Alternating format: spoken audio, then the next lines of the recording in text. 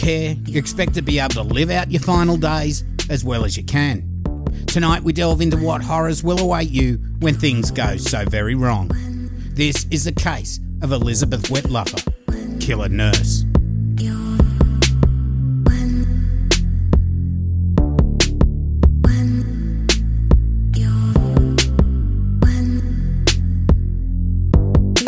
Hi, I'm your host Cambo. Grab a beer and pull up a deck chair. This is True Crime Island, another true crime podcast.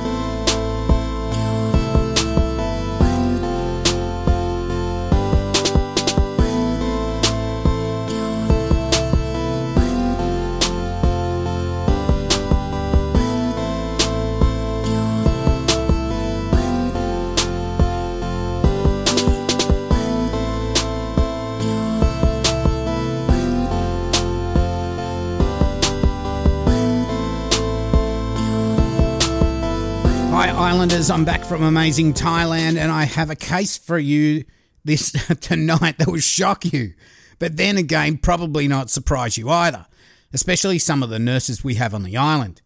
Now tonight I've got parts from the Star, CBC, Nurses Lab and Global News. So let's get stuck into it. You may have heard about it, it is a recent case, and the main character in this horrific saga is Canadian Elizabeth Wettlaufer, or her birth name Elizabeth May Parker. She was born June 10, 1967 to Doug and Hazel Parker, and she liked to be called Beth. Her father described her as a kind, smart and compassionate person. She went to school in Woodstock, which is in southwestern Ontario, Canada. Now, she graduated high school at Huron Park Secondary School, and there is a photo of her in the yearbook, and I'd just like to read out the caption. It says, Beth is best known for instigating Timbit parties in biology and never quite getting organised. Okay, now for all the non-Canadians, Timbits apparently are the little round balls from the middle of a donut. That's all I could find. That's one of those things, I suppose, like we have Tim Tams, they have Timbits. A favourite saying is, Randy, do you know what we're supposed to be doing now? Poor fucking Randy. She's already starting to annoy me, probably did annoy Randy. Anyway, her close friend when she was young was Glenn Hart. Now, it's said that kids would tease her and call her Bethy. Here comes little Bethy Parker. Well, she decided to change the spelling of her name from Beth, B-E-T-H, to Beth, B-E-T-H-E, to stop from being called Bethy. But adding an E to the end actually made everyone call her Bethy, and that's what she hated. So I don't know what's going on there. At school, she was a goalie in the hockey team and played in school bands. She once tried to get a boy she disliked in trouble by setting off the fire alarm. I don't know, maybe he knocked her back. Anyway, the fact we know she set off the alarm means her plan must have failed. She was knocked back by a girl she liked as well. So she was obviously exploring her sexuality, but I'm not sure how far she sort of got with it at school. Now, this bit I did read from her end of high school yearbook. It says, in the future, Beth plans to attend Windsor or any other university with a good drama department.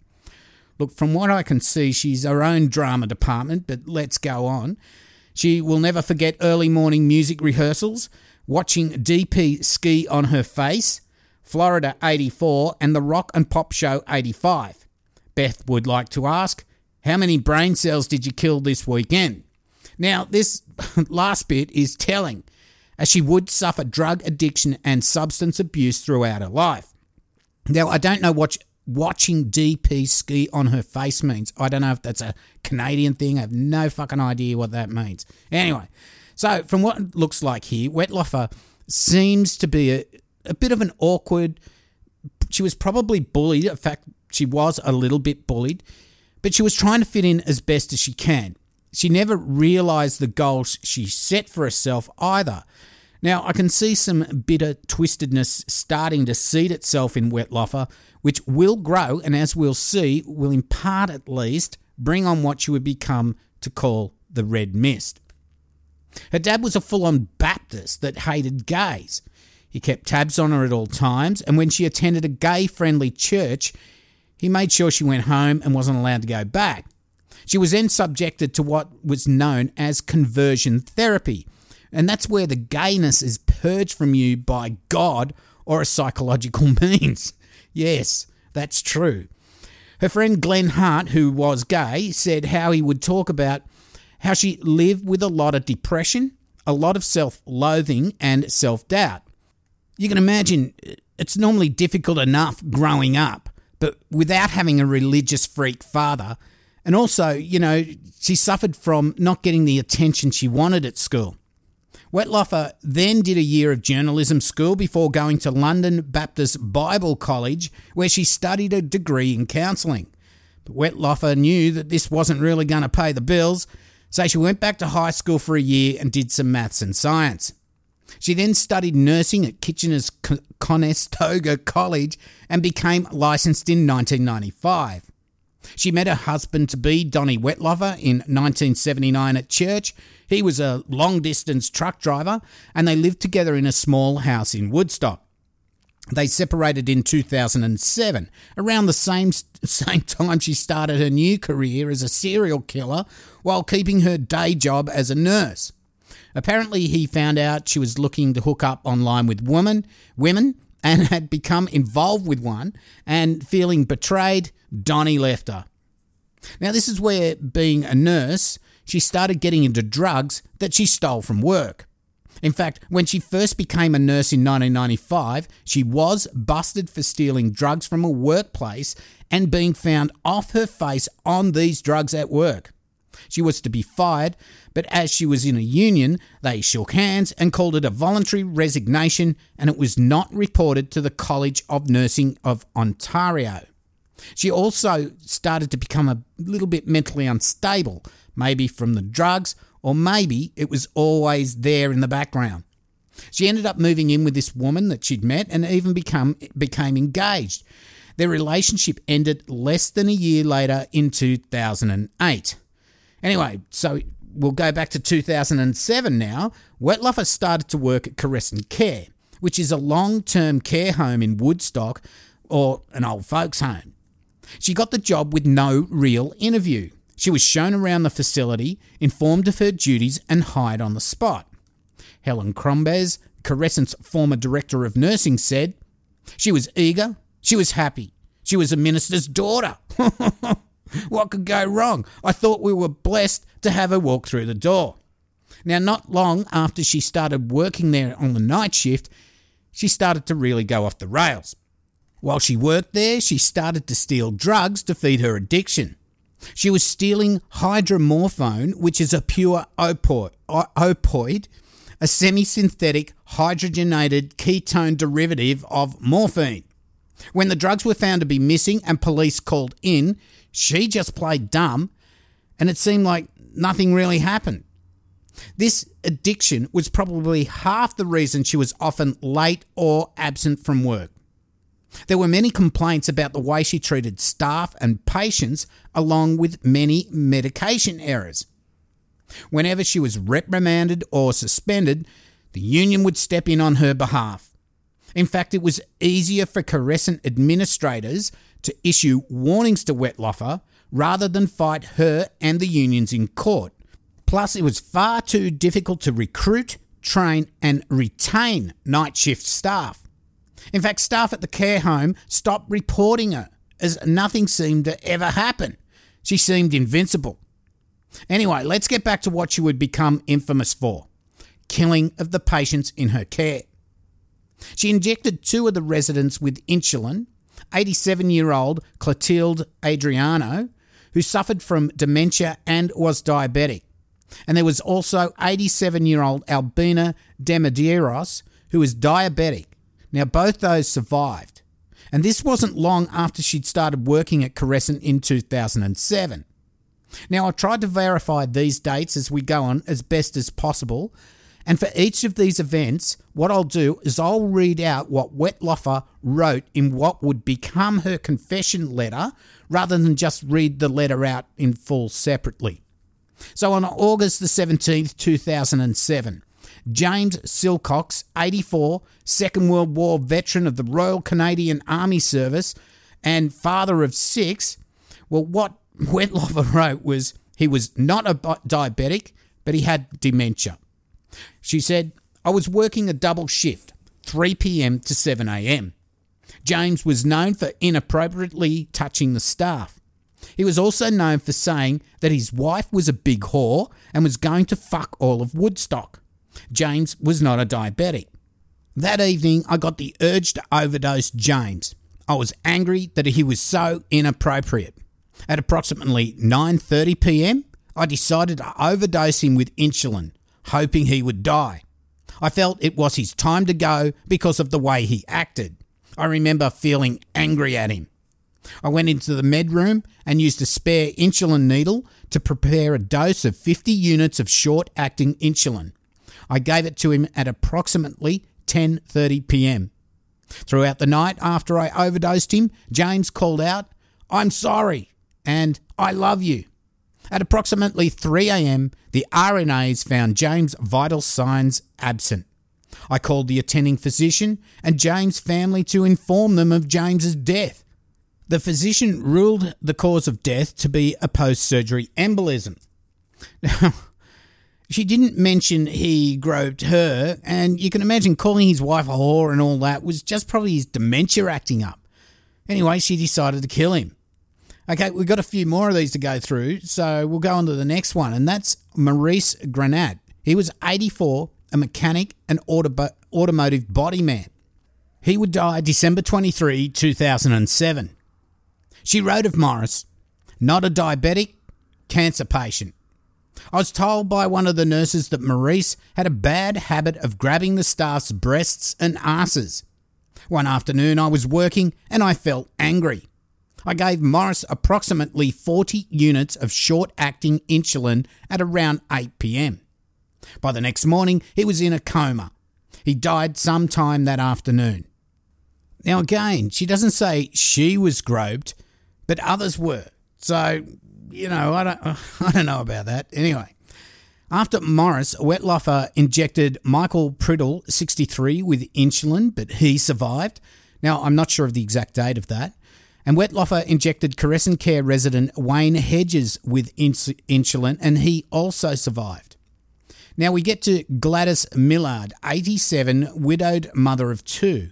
Now she would die on October 14, 2011. Now that's quite a few years later. That's about, 4 years later.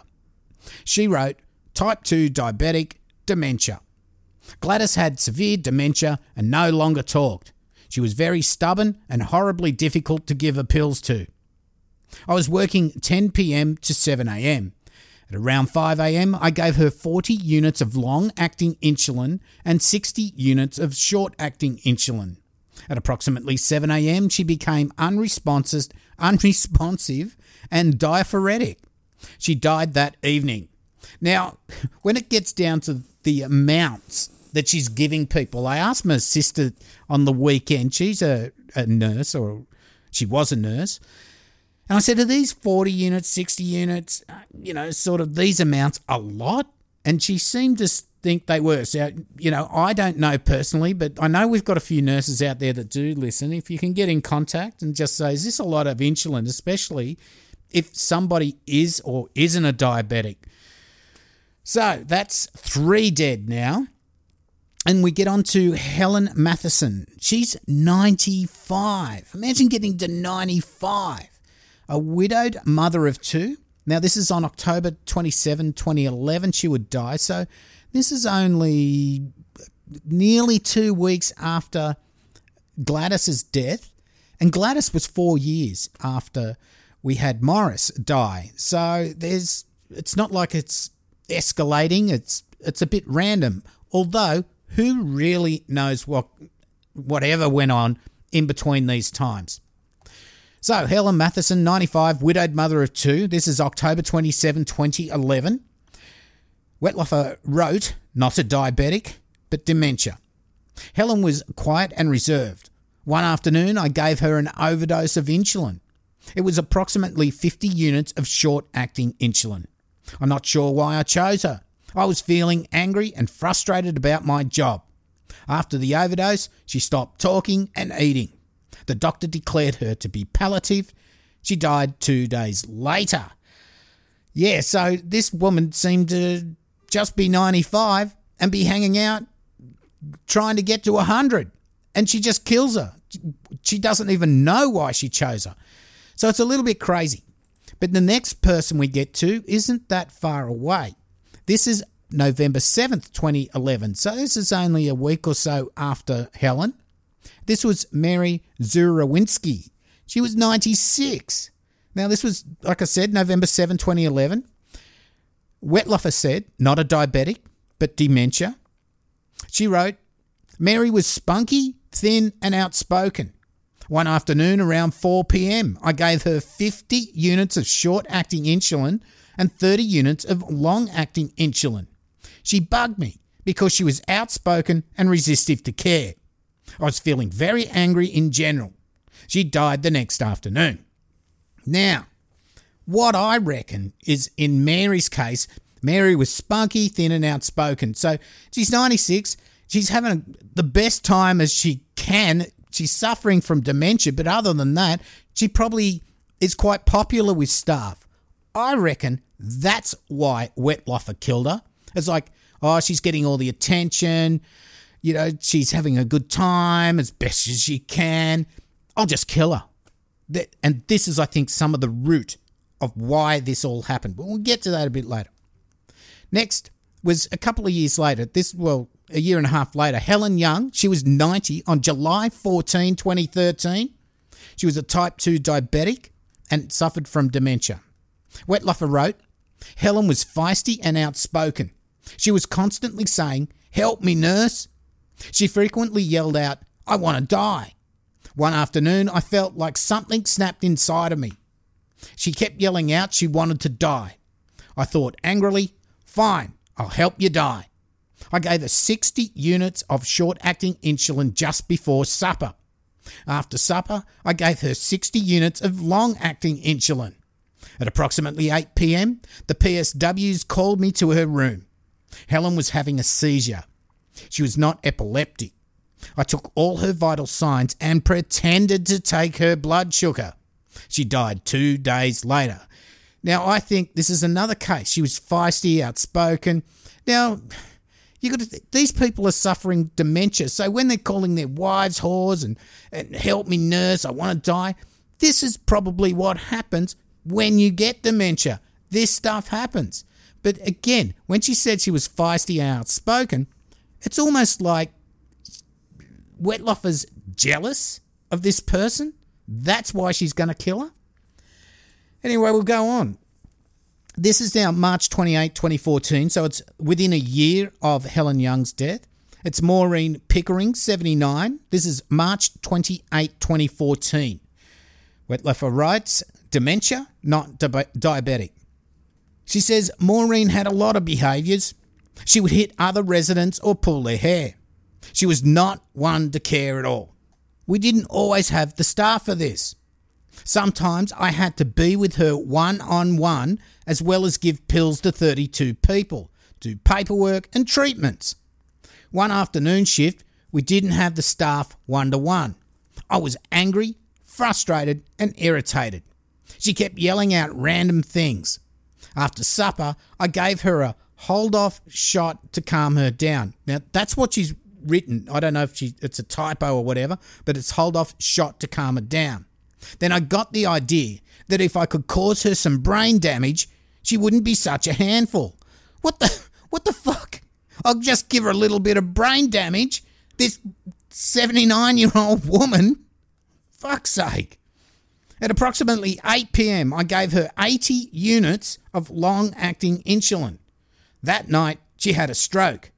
She was sent to hospital where she became comatose. She died approximately 5 days later.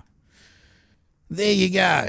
Now, over the course of the 7 years she worked at Crescent, Wettlaufer made many mistakes and found herself being reprimanded for just doing the wrong thing. But they could never really get rid of her because the union would step up and Crescent would back down.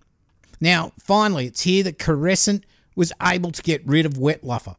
But after, again, intervention from the union, her record of dismissal was changed to a voluntary resignation due to medical reasons. Wettlaufer was awarded a settlement and was given a letter of recommendation. I mean, what the fuck? This is what other employers are going to look at when seeing if they should employ this person. So it's like, oh, look, she's had a few problems, but, we gave her some payout and here's a letter of recommendation, employer. Well, she did. She got a job. She then started working at Meadow Park Nursing Home in London, Ontario. It's here that Arpad, or as he was known, Art Horvath, he was 75. He would die on August the 31st, 2014. He suffered from dementia, but wasn't a diabetic. Wettlaufer wrote, Art was physically abusive to the staff. He would pinch and hit. One evening, I decided enough was enough. I felt angry, frustrated, vindictive, and energised. I gave Art around 80 units of short-acting insulin and 60 units of long-acting insulin at approximately 8 p.m. During the night, he had a stroke and died about 4 or 5 days later. Well, there you go. She's moved on. Bang, straight into killing people again. It's disgusting when you really look at this whole thing. Now, again, on September the 1st, 2015, to September the 30th, 2015, we're not too sure, Wettlaufer injected 77-year-old Sandra Towler, I think it's Towler or Fowler, I got two different names there. He injected her with insulin with intent to murder. This was at the Telfer Place Retirement Home in Paris, Ontario. So she's already moved on from the Meadow Park Nursing Home in London, Ontario. Now, Wettlaufer gave her 80 units of long-acting insulin and 60 units of short-acting insulin. She somehow survived. Now, between August the 1st, 2016 and August the 30th, 2016, that's about a year later, Wettlaufer injected 68-year-old Beverly Bertram with insulin with intent to murder, while the woman was living at a private residence in Ingersoll, Ontario. Wettlaufer gave her 120 units of long-acting insulin. But luckily, Beverly survived. Now, Beverly was at home, and this was a home care situation. So we have 8 dead patients and that's 4 that survived over a period of nearly 10 years this was. In amongst this period, around 7 years at Crescent and then several other facilities over those last few years, Wettlaufer was reported many times for stealing and using drugs, abusing staff and patients. Once she was found passed out in the car park, but she was somehow able to retain her employment. Nurses at Crescent called her the Angel of Death. They knew something was wrong but were powerless to do anything about her. Sort of like Roger Dean that I covered in episode 9, where he killed 11 residents of the Quakers Hill nursing home by setting fire to the place to cover up his theft of drugs. So this goes on. He wasn't properly vetted as well, as they, just like Crescent, were desperate for staff who were willing to work night shift. That's exactly the same situation here. Anyway, Wettlaufer in 2008. So that's a long time before. She told a friend what she'd done, but they didn't report her to police. She'd also told a priest. Still nothing happened, I guess. Well, she's Baptist. She's not Catholic, so it's not like a confessional, like they're not allowed to tell anyone. Now, she also told her lawyer, who told her to keep it a secret. Good on you, mate. Wettlaufer would later say that when she told people, they just didn't believe her or take her seriously. You know, I've said this before, if I murdered someone, I would expect to be caught pretty much straight away. Wettlaufer got away with this for a decade. She even told people about it, was acting absolutely incompetently at work, off her face and making mistakes, but she just seemed to keep going undetected. In 2016, according to Nurses Lab, she decided to leave nursing after the agency wanted to assign her to work with insulin-dependent children. She knew she couldn't control her impulses, and after first wanting to run away to another city, she decided to face her actions. Wettlaufer booked into the Centre for Addiction and Mental Health, or CAMH, where she confessed to her crimes to the staff. Now, thank fucking God they contacted the College of Nurses of Ontario and the police. Wettlaufer sent the CNO an email resigning from her position, confessed her crimes, and told them she was being investigated by police. Now, she'd written a 4-page confession, which she had the staff at the rehab fax through to the CNO. She was then arrested. So that 4-page confession is basically what I read out in between those murders. Now, this part is what actually got me interested in the case. You can watch her interview with police on YouTube. Now, I've watched it at least a dozen times or more, and it's absolutely surreal. She's so matter-of-fact when answering the investigators' questions, she's even joking with them at times. It's so hard to describe. You have to just put in there Wettlaufer's confession. Now, I'll give you the spelling. Wettlaufer. Absolutely surreal. Now, she told them how she would get the red mist and the urge to kill, and that after she admitted the insulin, she would hear her own laughter afterwards, which was like a cackling from the pit of hell. She also told them she thought God or the devil, not too sure which one, wanted her to do it, and being a Christian as she was, they could make her stop as well. But she knew, she did tell them that she knew right from wrong, so she knew what she was doing pretty much. What will blow you away is at the end of the interview, they ask her what she would like to happen. She tells them she wants to go home, sort out a few things with the parents, and get her shit in order. I suppose she just wants to make sure she's turned her Netflix off or whatever. I don't know. She's talking for a couple of hours to the cops about killing 8 people. And she's saying, oh, yeah, I just want to go home, do a few things, talk to my parents. I mean, this is madness. Anyway, in true Canadian fashion, we love these Canadians. The interviewer, the copper, he tells her that, yeah, that could probably work. We could work something out like that, But don't leave town, Lizzie. We may need to put you in jail one day. Well, it wasn't exactly like that, but it just seemed so casual and friendly. Yeah, we'll put you on this, do this. I'm sure we can work something out with you. Anyway, just watch that video. It will explain it all. Wettlaufer was charged with 8 counts of murder on October the 25th, 2016. Later, after further investigation, she was also charged with 4 counts of attempted murder and 2 counts of aggravated assault. So that was the people who didn't die. Now, she waived her right to a preliminary hearing and confessed to all charges in court on June the 1st, 2017. On June 26, 2017, Wettlaufer was sentenced to 8 concurrent life terms in prison with no possibility for parole for 25 years. Of course, out of all of this, there would be inquiries on how the fuck this could happen. Now, I'm not going to go into detail on all these inquiries. I'm sure they're not all over yet. But I will just read out one quote I found online, which I read before, but it seems to get right to the point. Brenda Van Quatham, an administrator at Crescent, she testified that the CNO made it difficult to reprimand or terminate Wettlaufer. It was simpler and cheaper not to fight the union and issue warnings instead. She also testified that because of the nursing shortage, the facility found it challenging to recruit and retain staff, especially for night shift. Now, I think in most Western countries at least, aged care, it's a business, and like any business, they need to make a profit. So corners are cut, and administrators and even government agencies tend to turn a blind eye to any shortcomings. Now, when something like this happens, everyone starts pointing fingers at everyone else. The elderly, look, they were the ones that built what we all enjoy today, and to see some that spend the last days of their life under the care of people like Wettlaufer, who was clearly incompetent for the work she was doing, it's such a shame.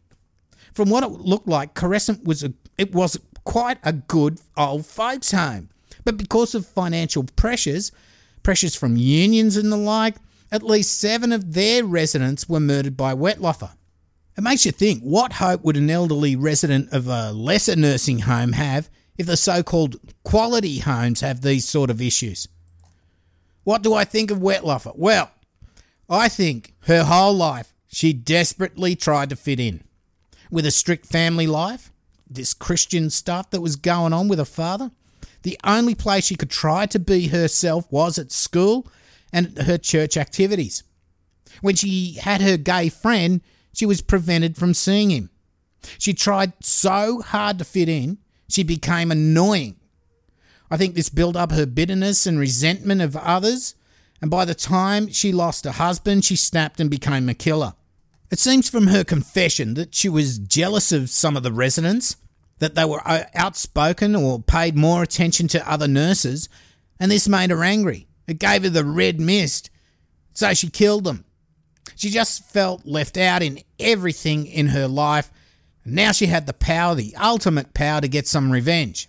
I mean, it's no excuse, and she's now doing a decent stretch in the can for what she did.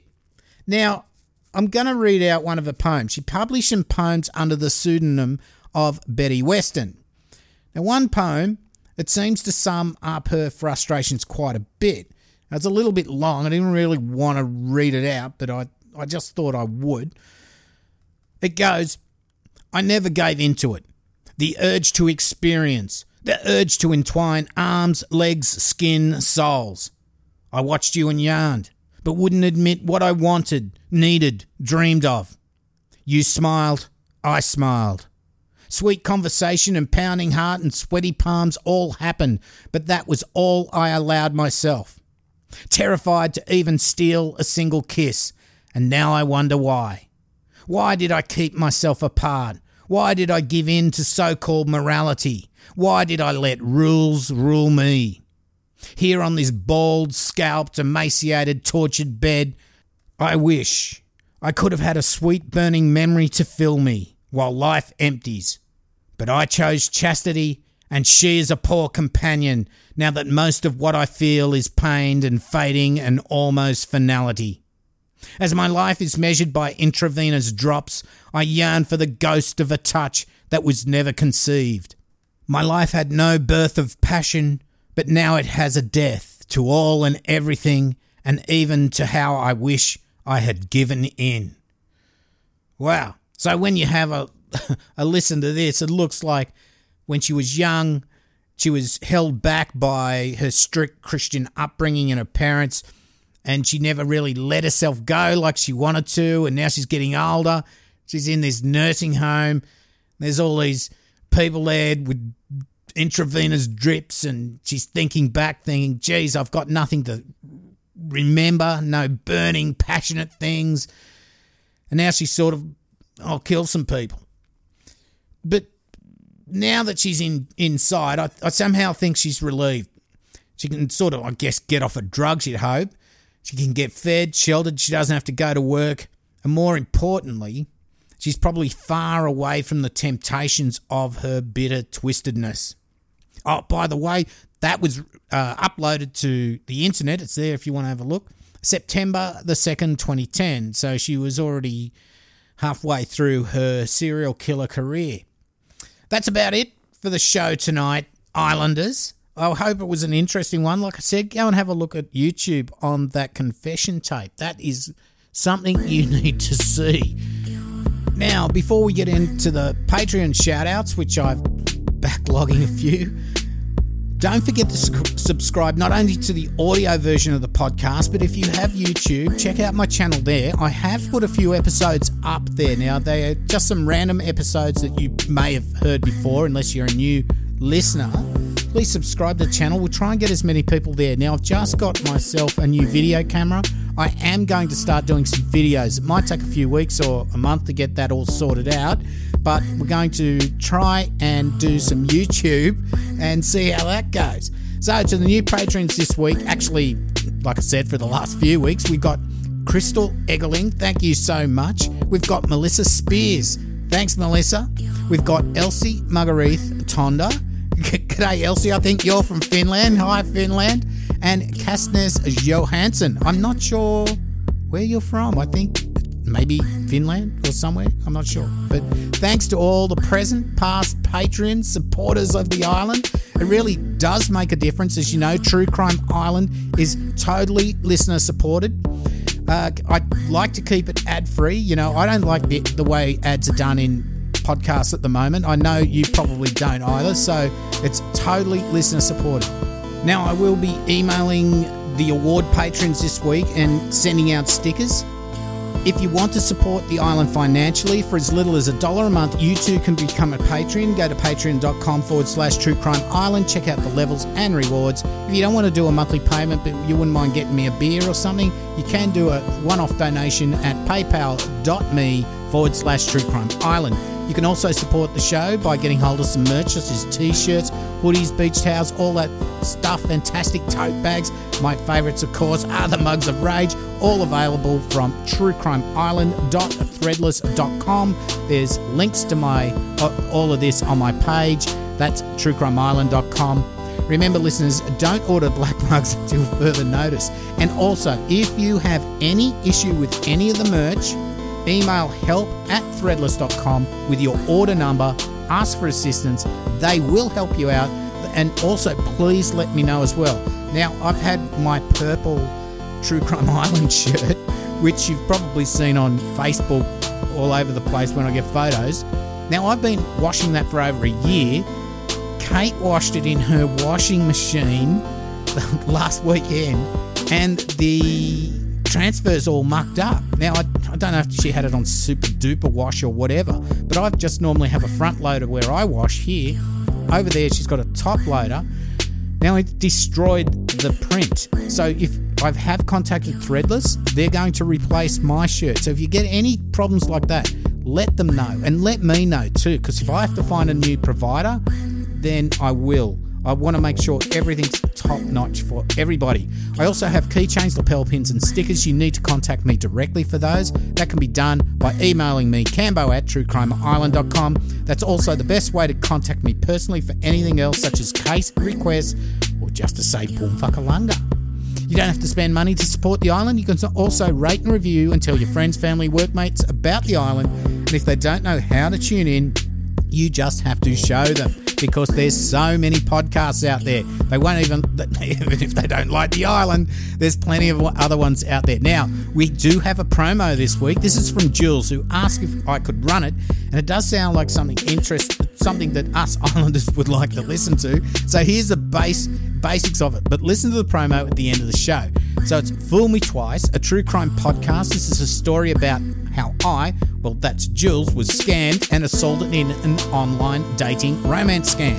The podcast is based on her award-winning memoir of the same name and was written by her daughter, Zara, and she narrates the podcast, which is really cool.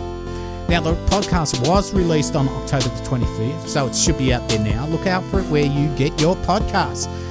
Okay, so search for True Crime Island on Facebook, Twitter and Instagram, and join the closed group on Facebook if you want.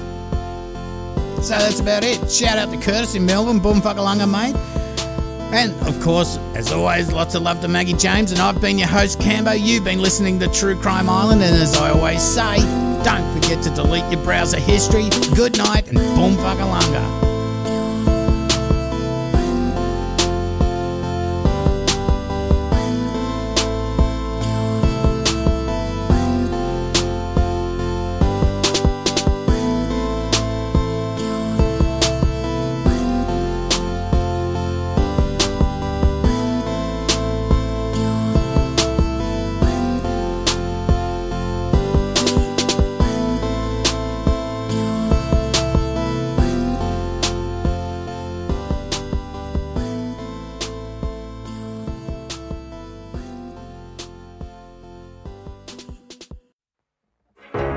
You meet someone online and there's this instant connection. It's amazing how much the two of you just seem to click. They live somewhere far away and there's some plausible reason they can't travel to meet you. They tell you they're in love with you and you feel optimistic for the first time in a long time. They have a successful career, yet somehow they need money from you to solve a short-term problem, always with the promise of paying you back. Time goes on and they need more money more urgently. You've started to see the cracks and begin to wonder whether they've been lying this whole time. All of a sudden it hits you. You've been scammed. Fool Me Twice is the story of my mother, Jules Hannaford, a woman who was drawn into the dangerous world of sweetheart scams. After a trip overseas to meet a stranger, a dangerous altercation in a Manchester hotel room, and thousands of pounds lost for good, she's here to tell her story. Fool Me Twice, a true crime podcast, is available on Apple Podcasts, Ozcast Network, and anywhere you listen to your podcasts.